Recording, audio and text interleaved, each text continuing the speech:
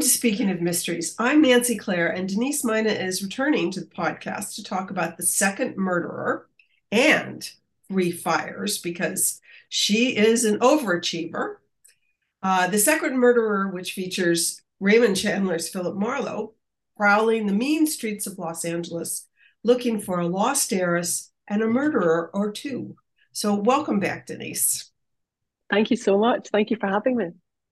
So what's a nice Scottish lass from Glasgow doing channeling an American-born, English-educated, sometime poet who, at age 44, turned to writing detective fiction in Los Angeles after he lost his job with an oil company during the Depression? Well, he lost his job, and I think it's fair to say this because of his alcoholism.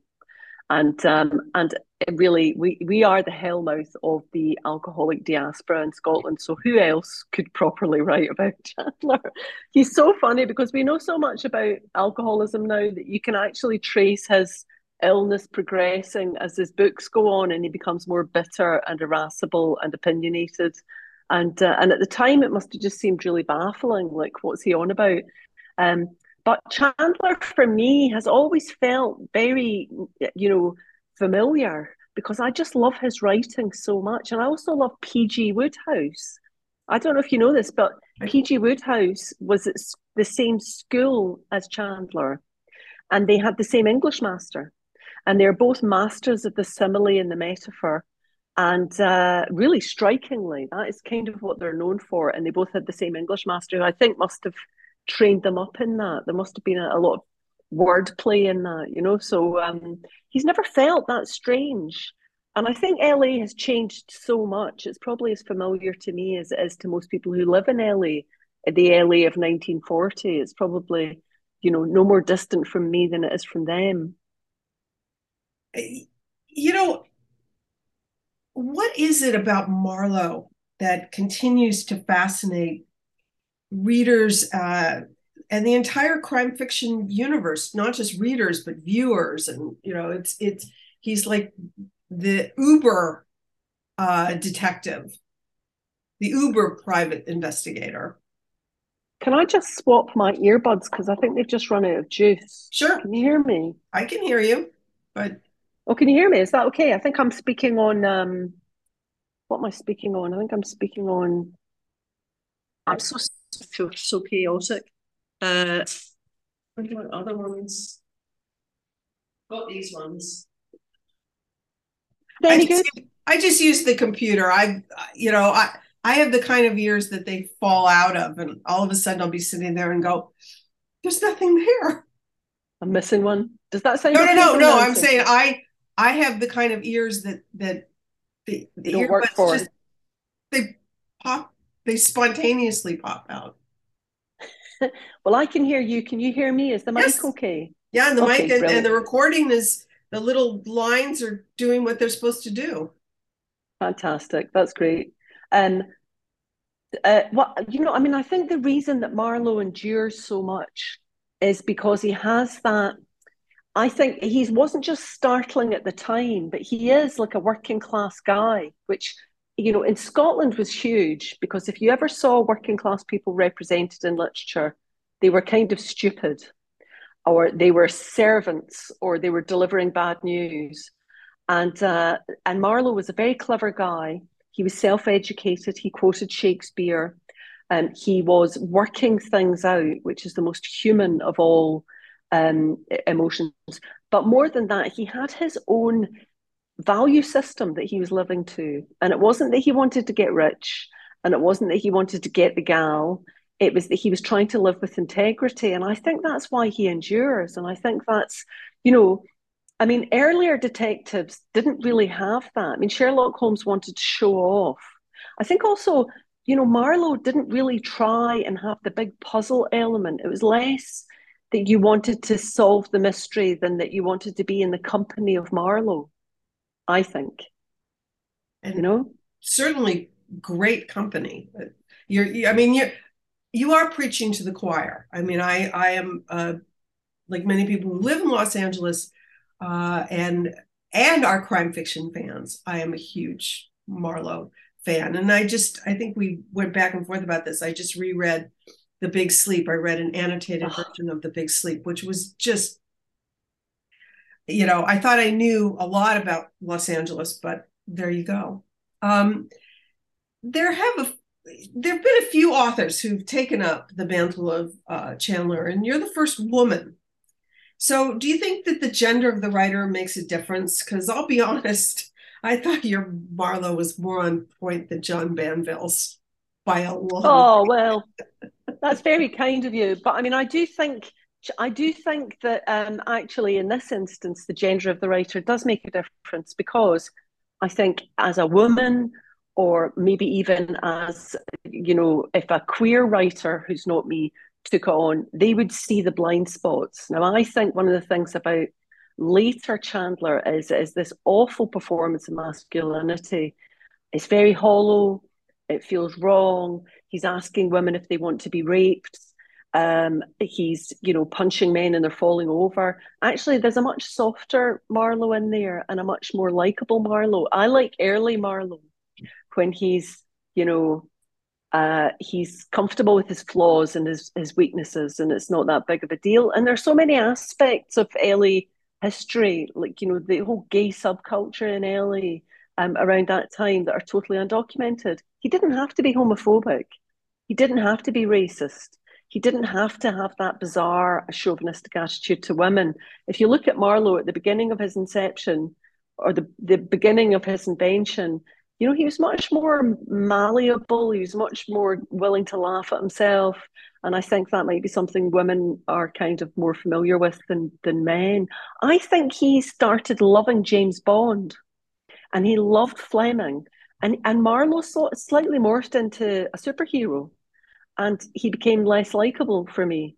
And actually, if you look at what Bond is doing now, Bond is becoming more softer and self-questioning, and it makes him more likable. But actually, nobody really likes that guy who knows everything. Well, you voted him president, but actually, that guy, if you talk to him for any length of time, that guy's a dick, and I don't mean a private detective. Um, I think I've mentioned, and people of the podcast know that I live in Los Angeles, and I've actually written a couple of books about the region's history. So I was delighted by the extent of your research, both geographic and historical. And I have to ask, you mentioned this in the answer to the previous question, but were you surprised at the depth of racism, anti-Semitism, and homophobia that there was then, especially given that Los Angeles was literally and figuratively the end of the line? And it was the place to which you escaped to reinvent yourself. And you captured it perfectly, I think, when you said freight trains from all over America delivered fruit and flowers and flour and milk, and all the lost men cut loose. It was the final stop for the terminally confused and hopeless, alcoholics running from trouble. They got here and found there was nowhere left to run. They'd gone all the way west they could. So, did you find that juxtaposition of this was the place people came to escape with the fact that the first thing they did was reinvent where they escaped from? Well, no, because I come from a Scots-Irish family, and that's exactly what we did here. We're like 20 miles from the coast of Northern Ireland, and basically we recreated all the prejudice and hate that we've been running from. So I think people do that wherever they go. And the thing is, it's an old adage that you can run, but you always take yourself with you. So wherever white people go, there too is anti-Semitism and racism. I think we have to be quite honest about it. People bring their prejudices with them. And what I was amazed at actually was the history of Skid Row and the history of unhoused people in LA and how consistent that is. That may be the most consistent thing about Los Angeles, apart from the heat and the presence of earthquakes. I mean, it's just staggering actually because I wrote it during lockdown or just at the end of lockdown. And so I was doing all these little virtual tours and stuff like that. And there's a history of homelessness museum down on Skid Row, and that was really staggering. Is how much the numbers have increased over recent years. But I think that's true of a lot of places that have, housing crisis. I mean, I think if you think about somewhere like Australia, which is full of Scottish people who went out there and basically took all of the prejudices of our culture with them. And I think people do that wherever they go. And I think it is a struggle to not just like recreate the problems of where you've come from if you are an immigrant. Well, it's interesting that you mentioned the homelessness. I mean, certainly during this period of time, which I take it to be sort of the end of the Depression before the United States is in World War II. It's in that sort of Yeah. magical, unmagical period. Um, so you have huge numbers of people that were escaping poverty in other parts of the country and good weather. That sort of, Yeah. that's a perfect equation for living rough. And Mm-hmm. and I know the homelessness and the unhoused is a situation here in Los Angeles now. I've lived here for almost 60 years now, and it's always been that way. I moved here when I was, oh, I'm not going to say because people know how old I am. Uh, um, his, you mentioned this when we first started talking. Philip Marlowe is a complex guy, and early Philip Marlowe was maybe a more complex guy than later Philip Marlowe. And Philip Bill, as Anne calls him, is he probably drinks too much and he doesn't have the proper respect for law and order, air quotes, and propriety. And he's like the last decent man in a corrupted world, though, I think. Mm. Yeah, and you point this out. You have two hoteliers, and I use that in the loosest possible sense, that make observations about Philip Marlowe. Uh, One of them, you write, he looked me up and down and had me pegged as a tragic romantic. The thought made him smile, and not in a kind way. And another hotelier, Sunshine, says to Marlowe about the other men that were in the place that she rents, they're broken, you're sad, different thing. I thought Yeah. that really just sort of puts it sort of nails him really well. Sunshine was a real person. That hotelier, she was a real person. There was an Egyptian woman who ran a bordel, a hostel down on Skid Row at that time, and there was also a German beer hall. So you can tell That I how knew much I about, love the going. German beer Did hall. you know about that? Yeah. Yeah, did you? Yeah. So I just thought, God, there would have been people fleeing, that the German guy would have known. There would have been people who had come over here, that he had, why was he here? What was it like for him living in knowing that the war was coming? You know, um, uh, yeah. But anyway, I did far too much research. I got really, really into it, and my plan was to come over and drive around in an Oldsmobile because the driving in something like James M. Cain's The Postman Always Rings Twice is so important. Mm-hmm. It is so important, and it is basically the whole alibi rests on whether or not you could get up a hill in one of those old cars. And it's something I'd still love to do, actually, because I have to stop and rest the engine. Come on Listen, I'm going to out. come and do it. I have an old car. It's not an Oh, do Oldsmobile. you? It's not an automobile. But um, Jay Leno actually does posts videos of himself driving these old cars. So I was reduced to just watching him in an Oldsmobile over and over again to try and get a flavour of it. But you have to feel how it moves, and movie driving at that time so bad. I mean, they're like swinging the wheel around. You don't really get a sense of it.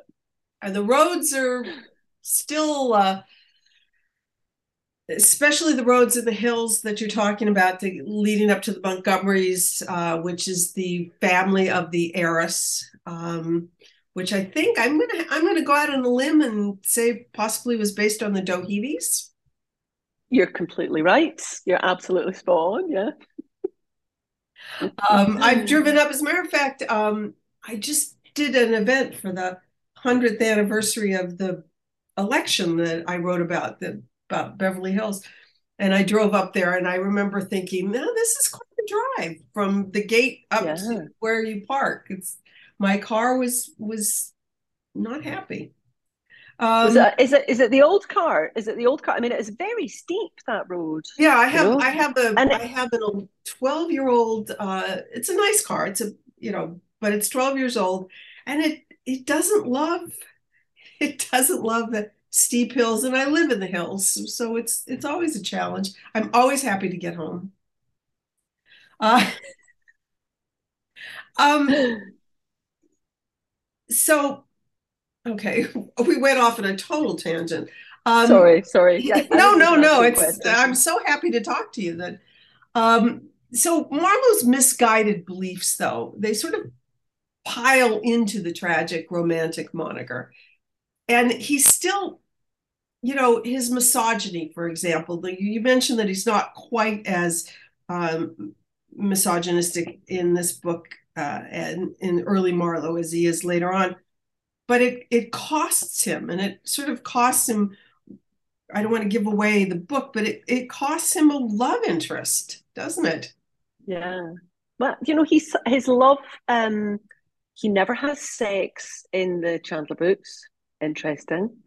He barely kisses women, but he is very fervently interested in women, which I think might reflect Chandler's romantic attitudes, having been at a boys' school. So he's kind of fascinated by women, but he does find it very difficult to connect. And he really likes to be alone. And I thought, well, that's quite an interesting dynamic, actually, for someone who craves connection and craves justice and decency, but actually doesn't see it very many places. And I think Anne Reardon is in.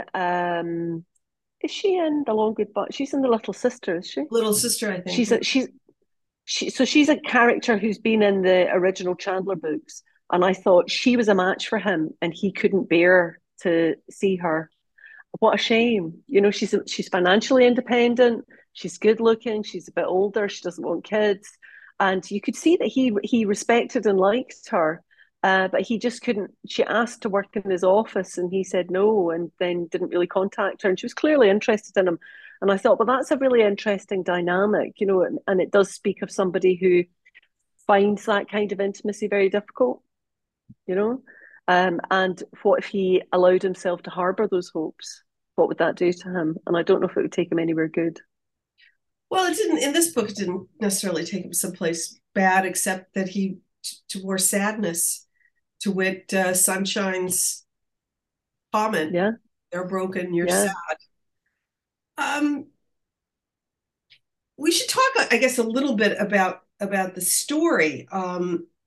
It in some ways it is set up like many Philip Marlowe stories. He's called to look for somebody, a missing person, often a woman, and but what he finds is complicated, and he and the journey to discovery he is usually filled with way more than just the person. And so, when you were building this, and to me it looked familiar, especially to Conviction, the way you built this story and the revelations along the way. Um, I thought you, I'm trying to do this without introducing any spoilers. I thought you did a terrific job of Oh, thank you. setting it up,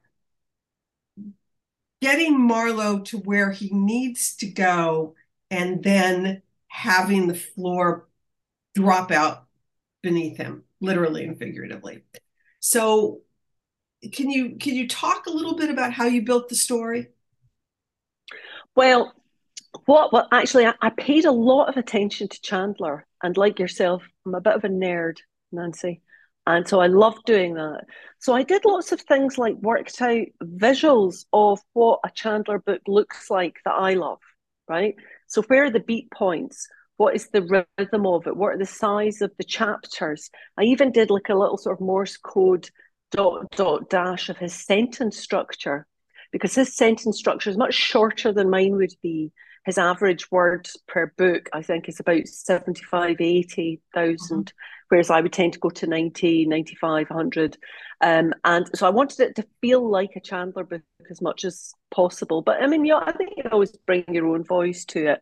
But building up the story, I really sort of looked at his beat points, and he does always have a point where he doesn't, it's a kind of moment of death thing where he really doesn't know what's going on. He's just following the next lead. And there is often a point where he doubles back on himself. So I was trying to recreate all those things. And then and also with the B story, which is like the Pasco Pete story about these old cowboys. I actually got that from a podcast, as usual.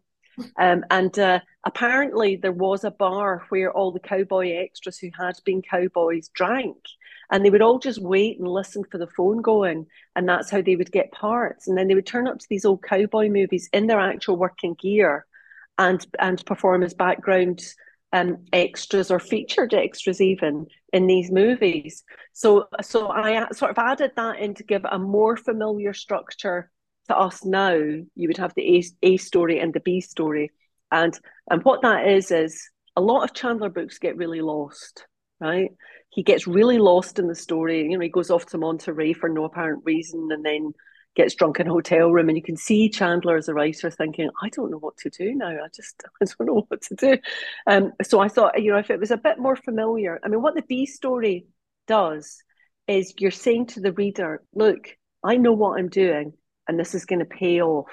If you stay with me during the lost moments, it'll be all right. I'm not going to not find a murderer. This is going to pay off. So the B story is a sort of it's an amuse bouche for the reader to get them to trust you. So that's more synthetic. But the rest of it is as rambling and kind of happenstancy as Chandler, because actually Marlowe is brave and he's quite reckless, but he doesn't really, you know, he's not bringing like another skill set to the situation. It's just his intrepidness that helps him solve most of the crimes, you know. Yep. And you know what I mean? He's not Columbo. He's not like coming in under the radar. He's not psychic. He doesn't understand forensic science. It's just how intrepid and how much integrity he has, that he can only tell the truth. That's the only thing he can do. And he says that in the book, you know, even to his clients, he's not going to lie to them. And so I, you know, I took a lot of elements of Chandler that I really loved and tried to apply them to the story, and that's where the story structure came from. But some of it was just quite synthetic, and it was just a way of saying to the reader, you know, you can just enjoy this. It's going to be all right, because you don't always know when you read an estate book, do you? If you really love someone and you read an estate book, you do think, oh, this isn't my, you know, image of the picture. Do you know what I mean? It can be really disappointing, you know. Yes. And yeah, it really can be, and you really want to honor the readers who love that character as well, and not say, well, I'm just taking him to a humorless place because you know, or I'm going to make him, you know, kind of ubermensch, or you know, let's play with the racism here. But you anticipate one of my questions. You know, I mentioned that I recently read The Big Sleep in an annotated version. And, you know, Chandler, as I think is reflected through Marlowe, had a conflicted approach. And let's talk specifically about the queer community that, while under the radar, was very robust in Los Oh yeah. Angeles, either because of the film community or just because this was the place everybody escaped to. So there are queer characters in The Second Murderer, and we're not going to mention who they are. And, you know, they run the gambit from sympathetic to pathological. So was writing from that point of view challenging for you? Because you know, you're definitely not homophobic. You might be the least homophobic person on the planet. Uh, but you know, you had to integrate a little bit of Marlowe's hesitancy. I'm thinking of Jimmy the One, who is just a brilliant, not you know, not a major character, but just one of these gemstones that is included in the book. You know, he's an incredibly handsome man, who is gay and doesn't mind who knows it. That's Yeah. kind of brilliant. So was Do you was know, that? I have to tell you, no, Nancy, I have to tell you, Jimmy the One was a real Glasgow guy. And he was called Jimmy the One because he was the one out gay guy in Glasgow. And I wouldn't say he was very, very handsome or anything like that. But you're talking about that gay community in LA. And I think that community was probably all built around someone like Jimmy the One. Because I think you can talk about social structures and you can talk about being an ally, but actually, very often those pockets of tolerance formed around one or two individuals who just were who they were and they flatly refused to be closeted and they refused to be shamed or belittled. And that was what Jimmy the One was in Glasgow. Um, and he died a few years ago, I think just before COVID.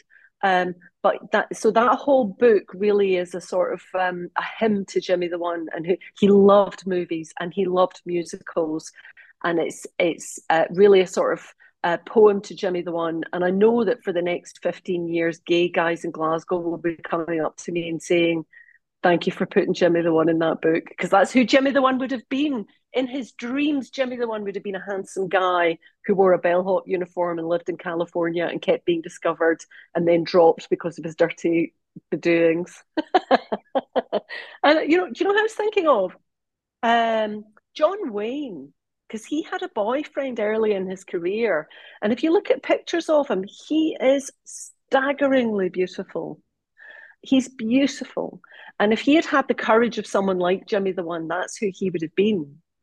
So I think that kind of I mean the gay subculture in LA may have been more strong then than it is now. I mean, I understand there are very few lesbian bars in LA. There are I know. certainly not butch bars. There aren't, femme bars.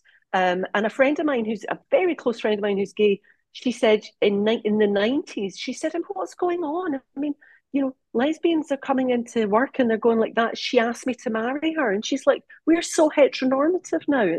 We're being swallowed up. This is like an old lady conversation. You No, know what I mean? but I worked in magazines. I worked with a number of gay people, and one of my closest friends I worked with, what she wasn't really out, but it was obvious that she was gay, and so she had an ambivalence towards her own sexuality, but she did love to go to bars, and she would take me with her, and I would have a fabulous time. It was so nice to Yeah. be sort of, thought of I as bet you did, attractive. Nancy. What? I bet you did have a lovely time. I, you know, for a straight woman in a lesbian bar, I had a wonderful time. I would, sort of really danced like no one was watching. Were you the belle of the ball? I bet you were. No, no, Because it that was that usually someone internalized. younger and blonder. Oh, yeah, but there aren't very many lesbian bars in LA anymore, are there? No, they're like you said, it's all heteronormative, and uh, you know, uh, I don't. There aren't as many bars in Los Oh Angeles. yeah, We're yeah, we're of we're course. we're a weird town. Um, Yeah, I wanted to talk about one thing, and I didn't actually write this in a question, but it's something that keeps coming to mind when I think of Philip Marlowe and when I think of the sort of golden age of detective fiction in Southern California. And I like to tell people that, in my case, my love affair with crime fiction started with Ross MacDonald, that I got into the zebra striped purse and never got out. Is right. the idea of redemption and the Hmm. idea of redemption for Philip Marlowe, because I think that is one of the things that he is looking for. And it's one of the things, it's a through line in this kind of noir fiction, that's what he's looking for. He won't lie, and he has difficulty finding love, and he barely kisses women and doesn't have sex. But what he's looking for is redemption, and we don't know what from. So was that Hmm. something that sort of entered into the stew, or am I just way overthinking? I think you're spot on there. And I actually think about Graham Greene watching Pepe Le Moko. I don't know if you know that film.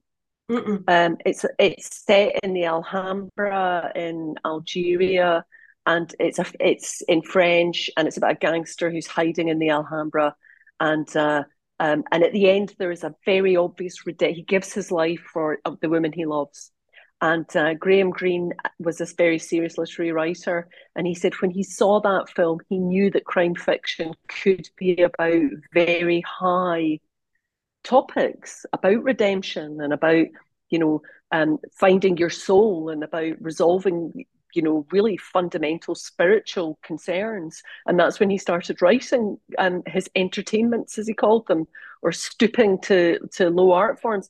But I mean, I think with Marlowe, it's very, very pronounced that what he's always trying to do, and I suppose all noir fiction, is have integrity. And maybe that is a sort of you know, um,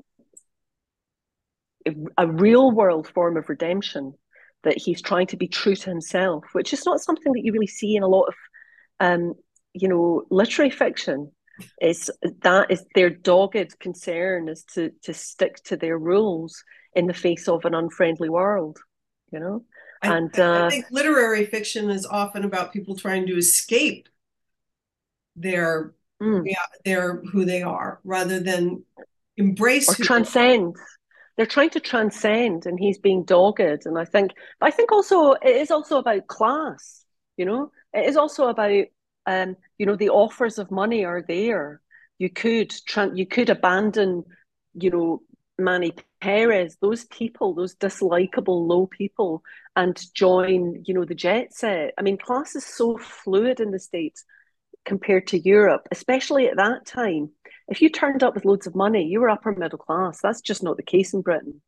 You have to change your accent, you have to expunge your background, and to a very different kind of degree. I mean, I grew up, my dad was an oil man and he worked for American companies. So they would send, if you made a certain amount of money, they sent you to very expensive schools. And we were sent to schools where we could not use our own accent because you would be bullied, because they were British schools. Now, if that was in America, you would just soften it a little bit, or but in because they were American companies, that kind of social fluidity was assumed. But I think for Marlowe to remain faithful to the people that he is in among and the people that he identifies with, that is a form of redemption. I think that's absolutely right. well. And I think a lot of crime fiction is about the restoration of order. But in these days, people are much more skeptical about propaganda and about, underpinning the status quo, which is quite problematic. And suddenly the veil has fallen off lots of people's eyes, and the restoration of order is the cops killing somebody because they suspect them of a crime. That is a lot of crime novels finish with the police killing people, because they're sure he's a serial killer. You don't know that. I'm sorry. You Well, know? I think the introduction of moral ambiguity into crime fiction is probably not a bad thing. You mentioned Ian Fleming, and Bond is so obnoxious. Of course, it's not. It is kind of crime fiction. It's a thriller. It's a spy thriller. But the idea that he could be judge and jury is. I don't think it works in sort of in the long term, whereas moral ambiguity might. Marlowe is not morally ambiguous, but he understands it, in at least Yeah. through your book. He can't quite go there, but he understands it, I And think. he accepts that he lives in a world. I think he's more rigid than the world he lives in. And I think that's what's interesting about him, is that he knows that he lives in a morally fluid world, which is why he's in LA. Now, if he was living in Richmond, it would be a very different story. If he was living somewhere formed, or somewhere, if he was living somewhere a bit more rigid, a bit more, with more history, then, I think he would have to, it wouldn't be as fluid. But the beautiful thing about LA is, you know, everything is moving all the time. All the parts are moving. I couldn't believe that, is it Santa Monica Boulevard used to be a bridleway? Sunset Boulevard. That was Sunset it.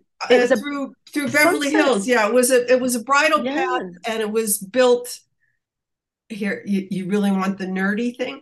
It was yeah, I do. built Yeah, when Beverly Hills was created as a city in the early part of the 20th century. I think it was incorporated in 1911, and